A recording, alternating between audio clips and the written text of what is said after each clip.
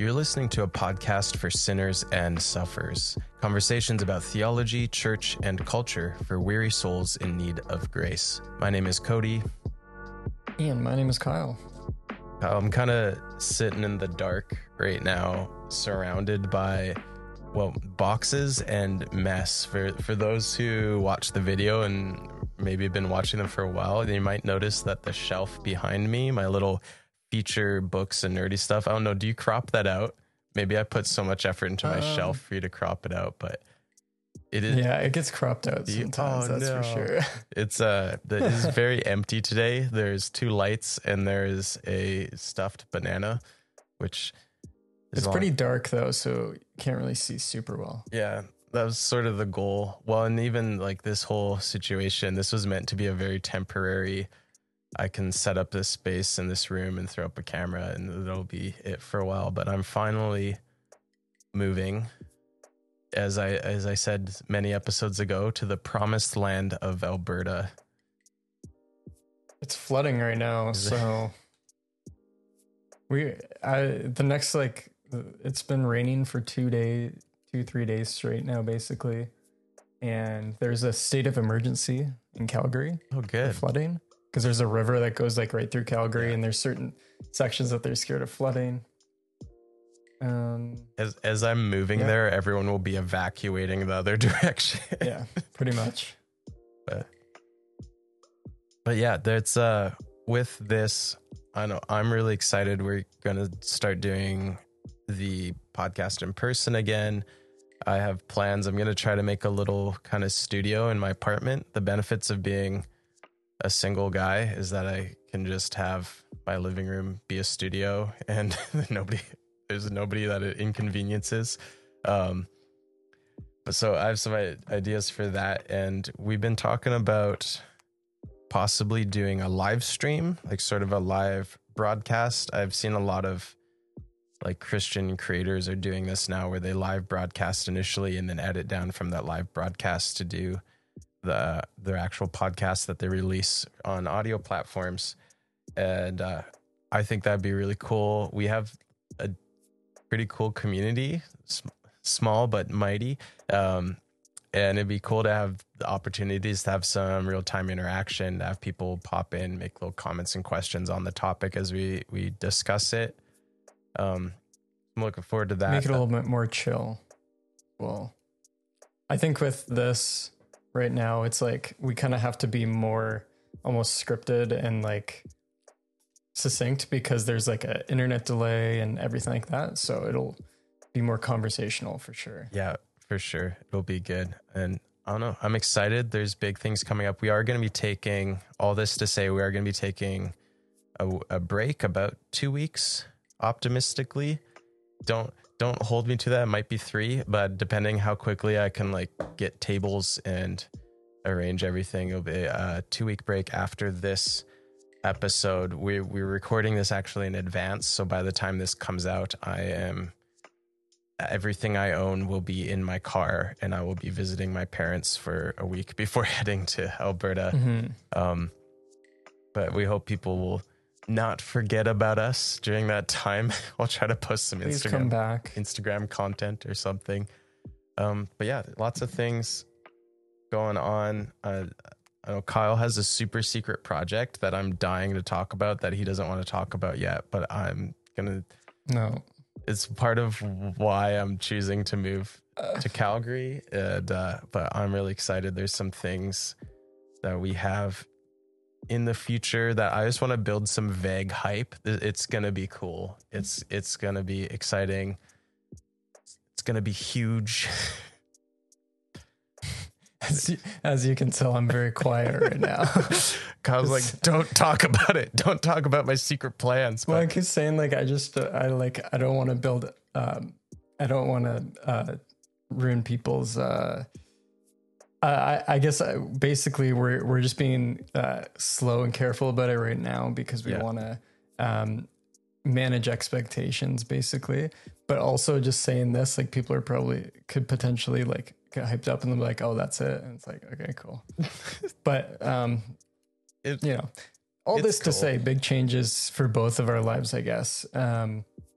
I think one of the things about the podcast is it's an outlet for us to just talk about certain things and topics that are interesting to us.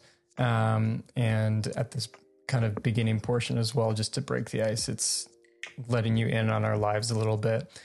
Because, you know, when you're a podcaster like us, you become an influencer. So people care about us. We're big influencers. We're very popular. Christian influencers. Yeah. Exactly. So yeah, things coming up for sure. I'm excited about the potential of live streaming. Honestly, like just practically, it makes things a little bit easier. And if you're available during the times that we do it, it's kind of a cool way to interact with other people and just listen in, whatever. Take that kind of take that time to do it. So, looking forward to that for sure.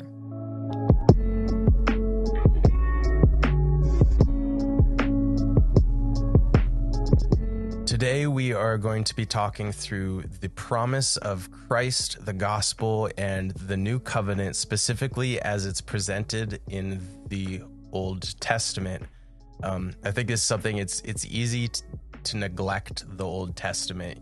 You know, growing up as like going to church in a Christian home, there's definitely this like almost unspoken, maybe some people said it, where you're like, well, we're New Testament Christians now, so the Old Testament, that's kind of nice to know how things were, but we can disconnect, we can separate ourselves out from that. But the reality is the gospel, the good news of Jesus Christ, the gospel is in the Old Testament. It starts right in Genesis, and it's something that might be a little bit trippy if you've never considered this before to try and wrap your head around. But fortunately, we have the 1689 Confession to help us out.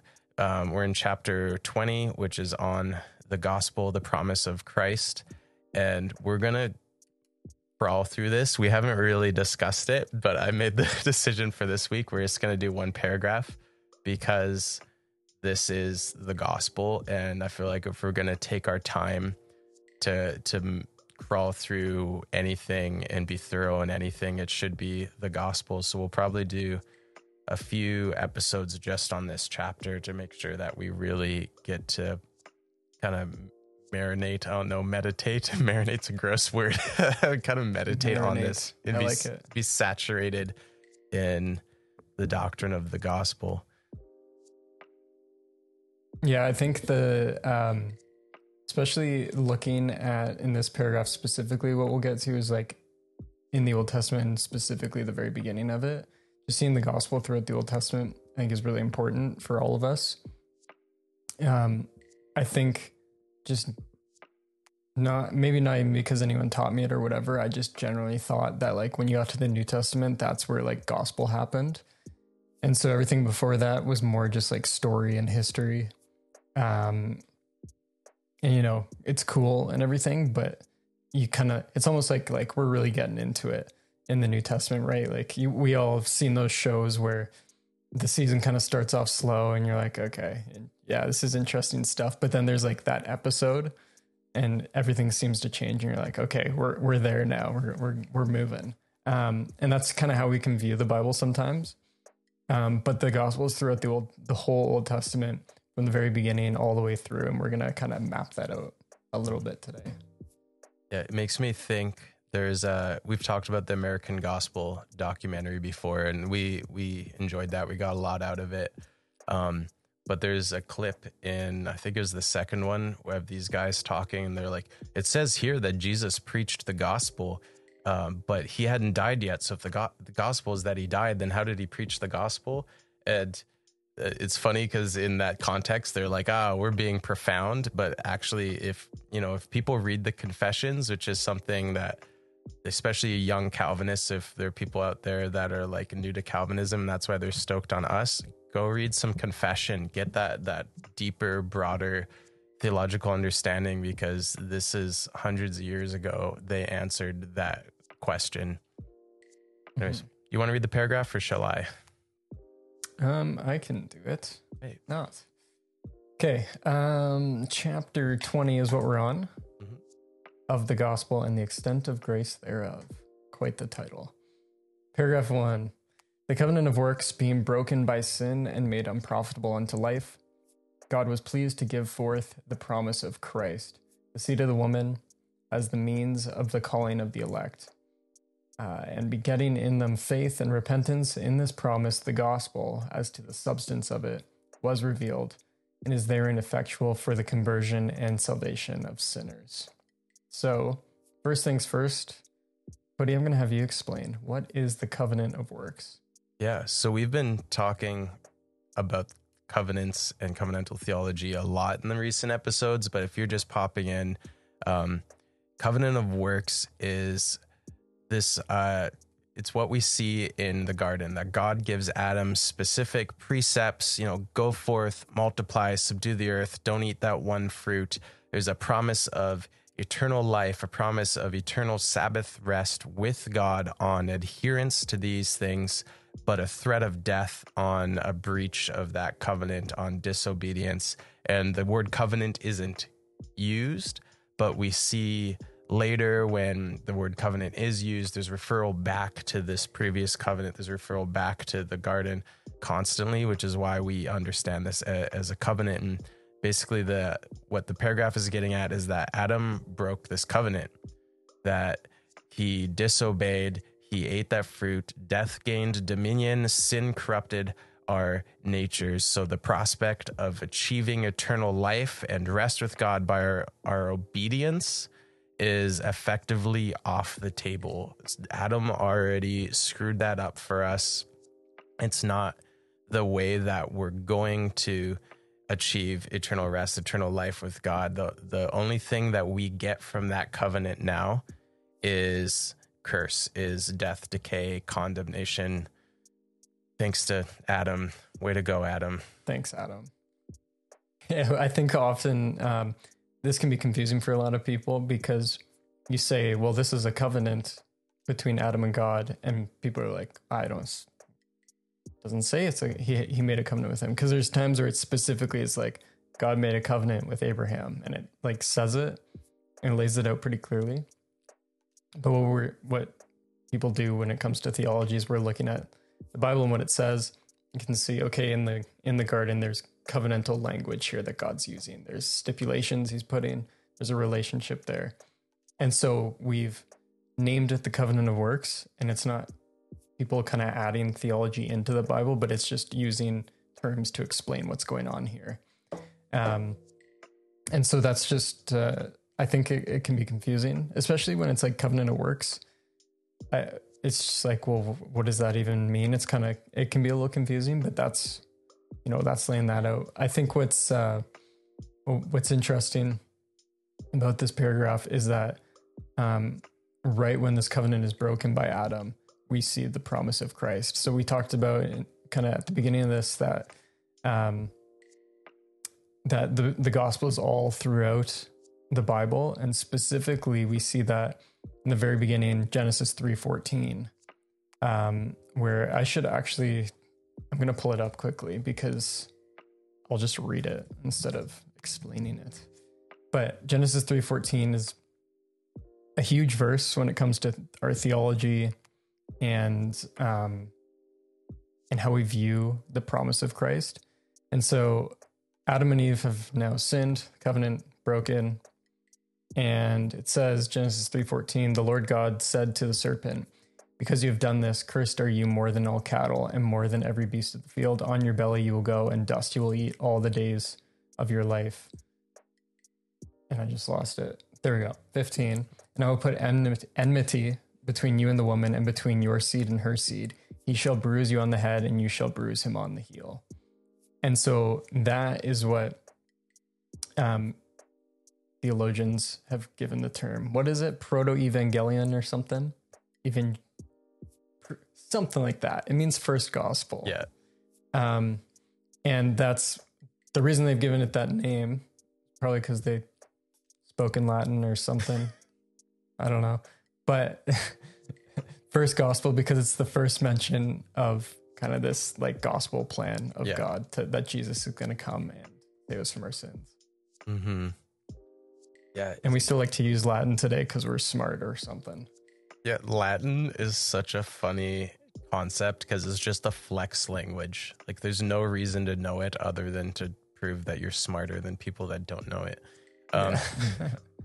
But yeah, it's crazy that in this very moment that God is uttering the curses, you know, was the serpent cursed last? Do you have Genesis open still? I believe he was cursed last, right? Like he was, or was he first? No, he was cursed first, and then and then it says to the woman, and then to Adam. Okay, yeah. So, but in the midst of God uttering these curses, explaining the consequence of sin, of the fall, of sin entering the world, he in there just gives us this little breadcrumb of hope. He gives us this promise, and he's actually saying it to the serpent, who we from later scripture understand to be Satan. He says that Eve's seed, that's her offspring, will bruise, or sometimes people will translate it crush, will bruise or crush his head.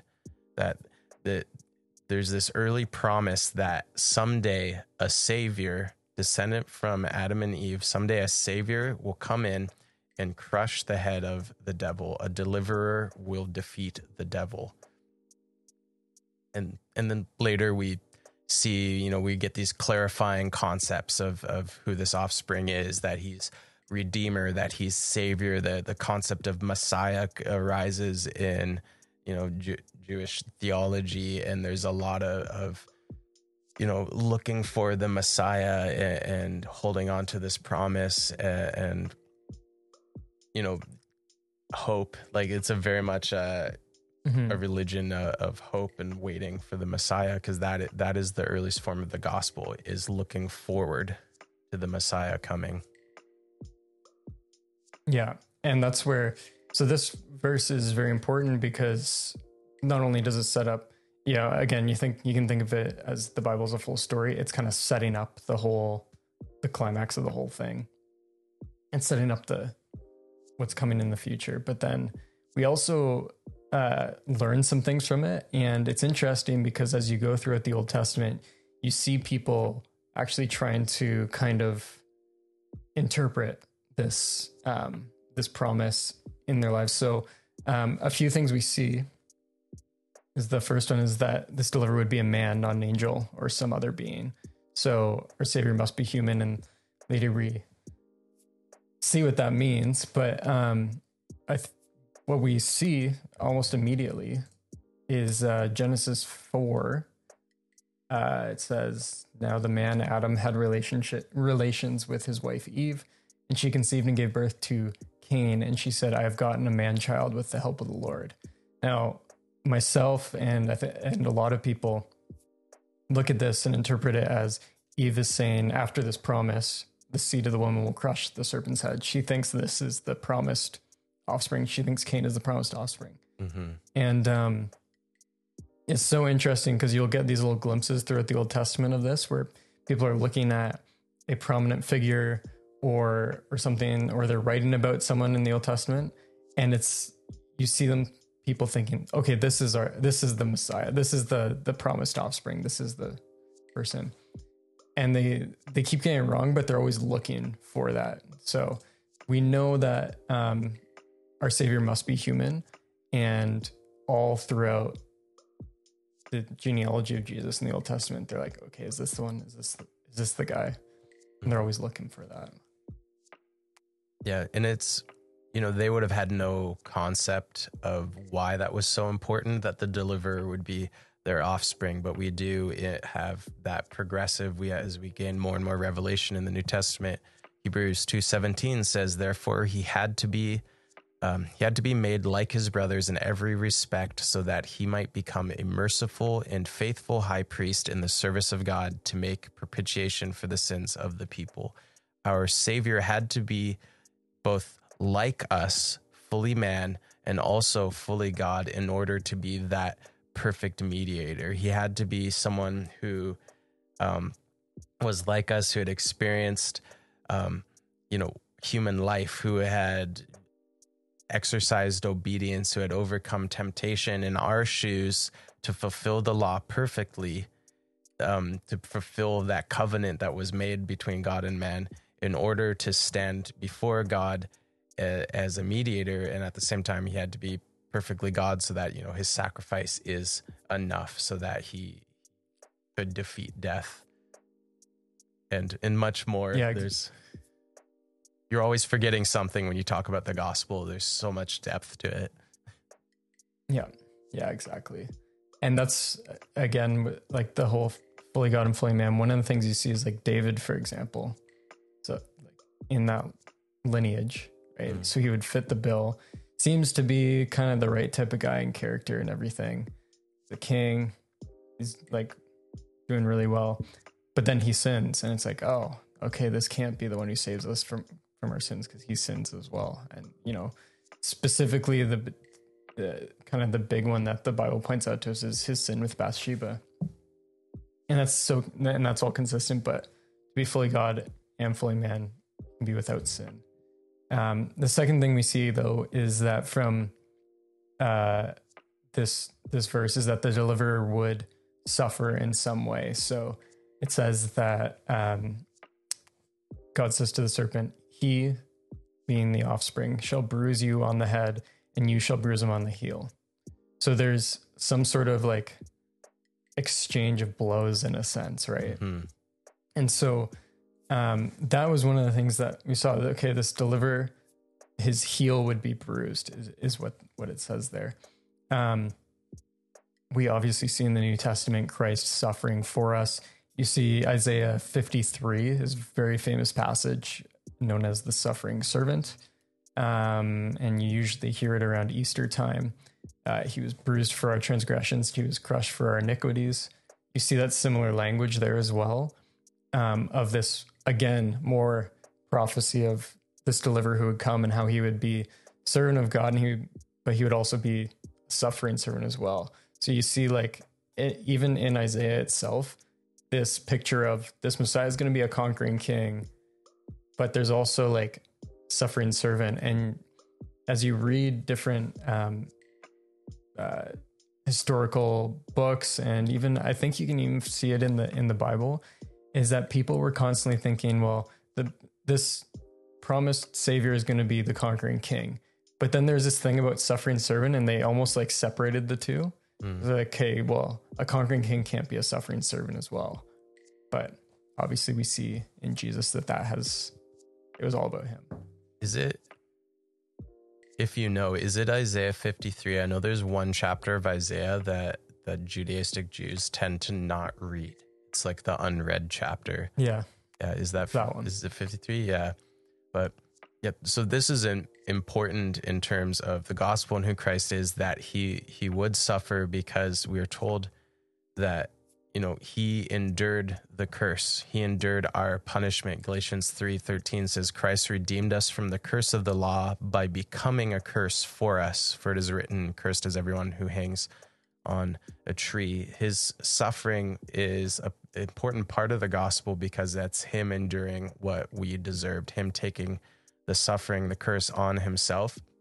So there's the aspect of him obeying perfectly to offer righteousness to us, but also him taking the consequence so that we don't have to endure that consequence that we should. And I love to, in just God's curse, where he's like, you will bruise his heel and he will bruise your head, is it's similar to the type of stuff we see in Revelation, how there's this constant, you know, Christ does this, and then the beast, or then the dragon does this like lesser parody thing of it. Like the beast had a wound on his head that he healed from, and everyone's praising him for that. Whereas Jesus actually fully died and then came back from the death. That wound on the head was just a faint parody. It was just a lame attempt at it. And I love you're right here. He's like, he's going to crush your head, fatal blow, but you're going to nip at his heel. And I don't know if you've ever like consciously considered it, but your heel's pretty tough. Like your heel takes a lot of abuse throughout like your life and just your day to day, like being hurt on the heel. Like, yeah, you can be hurt, you can break your heel and stuff, but it's generally, compared to a blow to the head, it's nothing. Like what Satan was able to inflict on Jesus is just kind of pathetic ultimately in relation to what Christ has done, which is also the final kind of point that we can see in this early form of the gospel and this early promise is that Christ, that this coming deliverer would conquer, that he would crush the serpent's head, that we'd understand later to mean that he'd overcome death and he'd break the dominion of darkness completely. Yeah, you kind of, when you read this too, it's almost like comedic in a sense. And I don't mean that as just like a laughing joke funny, but comedic in the almost like how you think of like Shakespearean comedies where it's more almost irony and stuff. But you get this picture of like, okay, so God has created this world, created humanity who are like, you know, the pinnacle of his creation. He has this perfect relationship with them, and he gives them this place to live. And then Satan comes and he tempts them, and they fall into temptation and they sin against God. And Satan at that point must be feeling really good. Like he's just like, I got them. You thought this was gonna, like, these people were just gonna follow you and you're gonna have this great relationship with them. And I got them to go against you and to second guess you. And like, again, immediately when that happens, God comes to him and says, guess what? Guess what? You're gonna, one day your head's gonna be crushed. And you're gonna think again that you did something big, bruising my savior on the heel, but he's gonna crush you on the head. And it's just like this amazing, almost like comedic scene, right? Where the devil thinks he's done something so well, and God's like, just you wait for what's going to happen. And it's just this amazing picture of God's control and his sovereignty over everything. And, you know, we don't get all the details of how this will work out, but now being able to read all the account and see what happened. Like Satan did his work, and Christ died on the cross, and he probably thought he had a huge victory. But what he didn't realize is it was all within the plan of God, actually. Christ rises from the dead, and here we go, right? That was the bruising on the heel that we see talked about here, is Christ's death on the cross. And for a moment, maybe Satan thought he did something significant, but what was actually happening was far bigger than that. Yeah. The confession continues to say that we see in this Genesis passage that this seed, this promised deliverer, would be the means of calling the elect, this earliest form of the gospel, because the substance of the gospel is there, that God is sending a redeemer to free us from the influence of Satan, from the curse of the devil. We already have this rendering here in Genesis, and it's enough to call God's elect to salvation. Even before Jesus came to earth, the hope of him, the hope of the gospel could be preached. John 8:55 to 58, Jesus tells the Pharisees, your father Abraham rejoiced that he would see my day.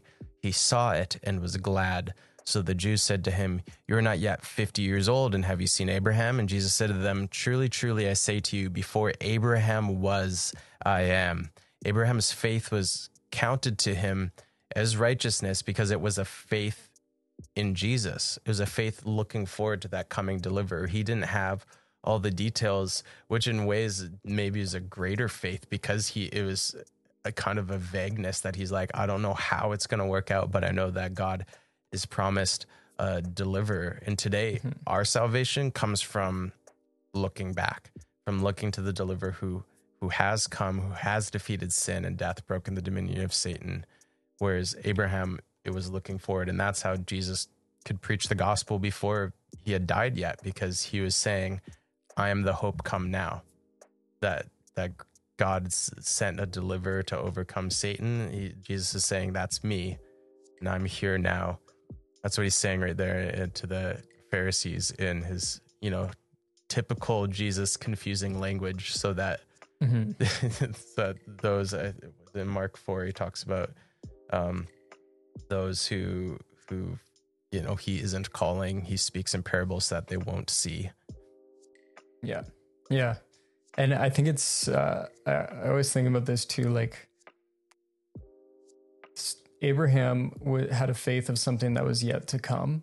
And so like we have this verse in the New Testament that says like, you have faith without seeing, right? Like you haven't seen him, but you still believe. It was the same for Abraham back then. And I think we always kind of, or a lot of us, and especially skeptics as well, are like, well, I want to see the proof. I want to see it. But like faith is that hope in something that you haven't seen. And Abraham knew that a savior was coming. Like he was convinced of that. And that's his faith. Right. So he acted in alignment with that. And so it was like a different time, but still saved by faith. Like that verse, right, is very clear that Abraham's faith was counted to him as righteousness, right? It wasn't his works and what he did and everything. And it's the same for us as well. We're now post Christ's death and resurrection, and we still have to, we have the scriptures, which is like a huge benefit for us. And we have all those before us who we can look back on their lives and see. But it's still a faith that like we didn't see Christ die and rise from the dead. We didn't see that, but we still believe. And so before and after the cross, it's that same faith. Yeah. Jesus has been our hope and message ever since Genesis 3:15. Ever since Genesis, our hope has been in Jesus. And just sort of as closing thoughts, coming off, assuming we don't somehow switch release order, we're recording this right after our episode on toxic church cultures, which hopefully, I don't know, in retrospect, hopefully we didn't come across as too bitter, but this is what the church should be known for. This is what we should be known for, is heralding this message of hope in the gospel, is heralding the good news that Jesus has come, that the deliverer has defeated the devil, that he's come to crush the head of the serpent. This is what our message is. This is what we should be known for. This is what we want to be declaring from rooftops, wherever we have the opportunity to share it. This is the gospel. Yeah. Fun. Well, I'm still going to make you do the outro, okay. But in some sense, this is the kind of the end of another era of our podcast, because the next time everyone sees us, we'll be back to doing in person and everything. So there you go, everyone. Welcome to a new era of our podcast again. Hope you feel special. At the end of the day, though, as things in the podcast change and things in life change for everyone, I think a message like this is actually what we constantly need to be going back to. And that's what we always want to be about. So it's kind of a cool, I feel like I'm making a moment out of this, but what I'm really getting at here is like, it's kind of a cool topic for us to kind of end this section on, because it's pointing us back to what we really need. And the 1689 is great for always pointing us back to the gospel, but then you get these specific chapters of it that always need to remind us of, why we're here, why we're doing what we're doing, and where our hope is in life as well. I already like this episode and it's not out yet, so people better listen. Share this. If you made it this far, share it with people. But we appreciate you listening, especially if you've made it through the whole episode. I can see statistics of how many people finish. So if you make it to the end, you're a VIP. You are a cut above the rest, and we appreciate you. And we want to hear from you. If you have comments, questions, snide remarks, you can send us a message on Instagram. You can comment on a reel. Somebody commented just today, it was like 4 paragraphs, and I just said but we read them. We read all of your comments and everything. If you can join the Discord, is an online community where we can have some back and forth. We have a few different channels. We talk about theology, we talk about Star Wars, we talk about coffee, and it's just a community of people that are seeking to go deeper and find common interests. If you want to support us, best thing you can do is share the podcast with people that you think might appreciate it, people who might benefit from it, people who might like to be part of this community. If you like it, you rate it, you write reviews, all that helps us kind of broaden our message. It helps us to shout this gospel to more people and to connect with more people. If you want to support us in very practical means, especially as we're doing this transition to live, we don't do this for money, but it would be really nice to be able to like not lose money. So if you want to support us, you can partner with us on Patreon, which is this like a monthly thing. It's our cheapest level, is super cheap. If you want to actually get something tangible out of it, we have merch. I'm not wearing our merch. I don't know why I tugged on my shirt, but we have merch. We have hats. I'm gonna order them once I've moved. I don't want them to get lost going to the wrong address, but we have That's fair. Cool hats. We got mugs. We got pins. We got all kinds of stuff. And yeah, we appreciate anything and no pressure. We also just love you being here and interacting with us.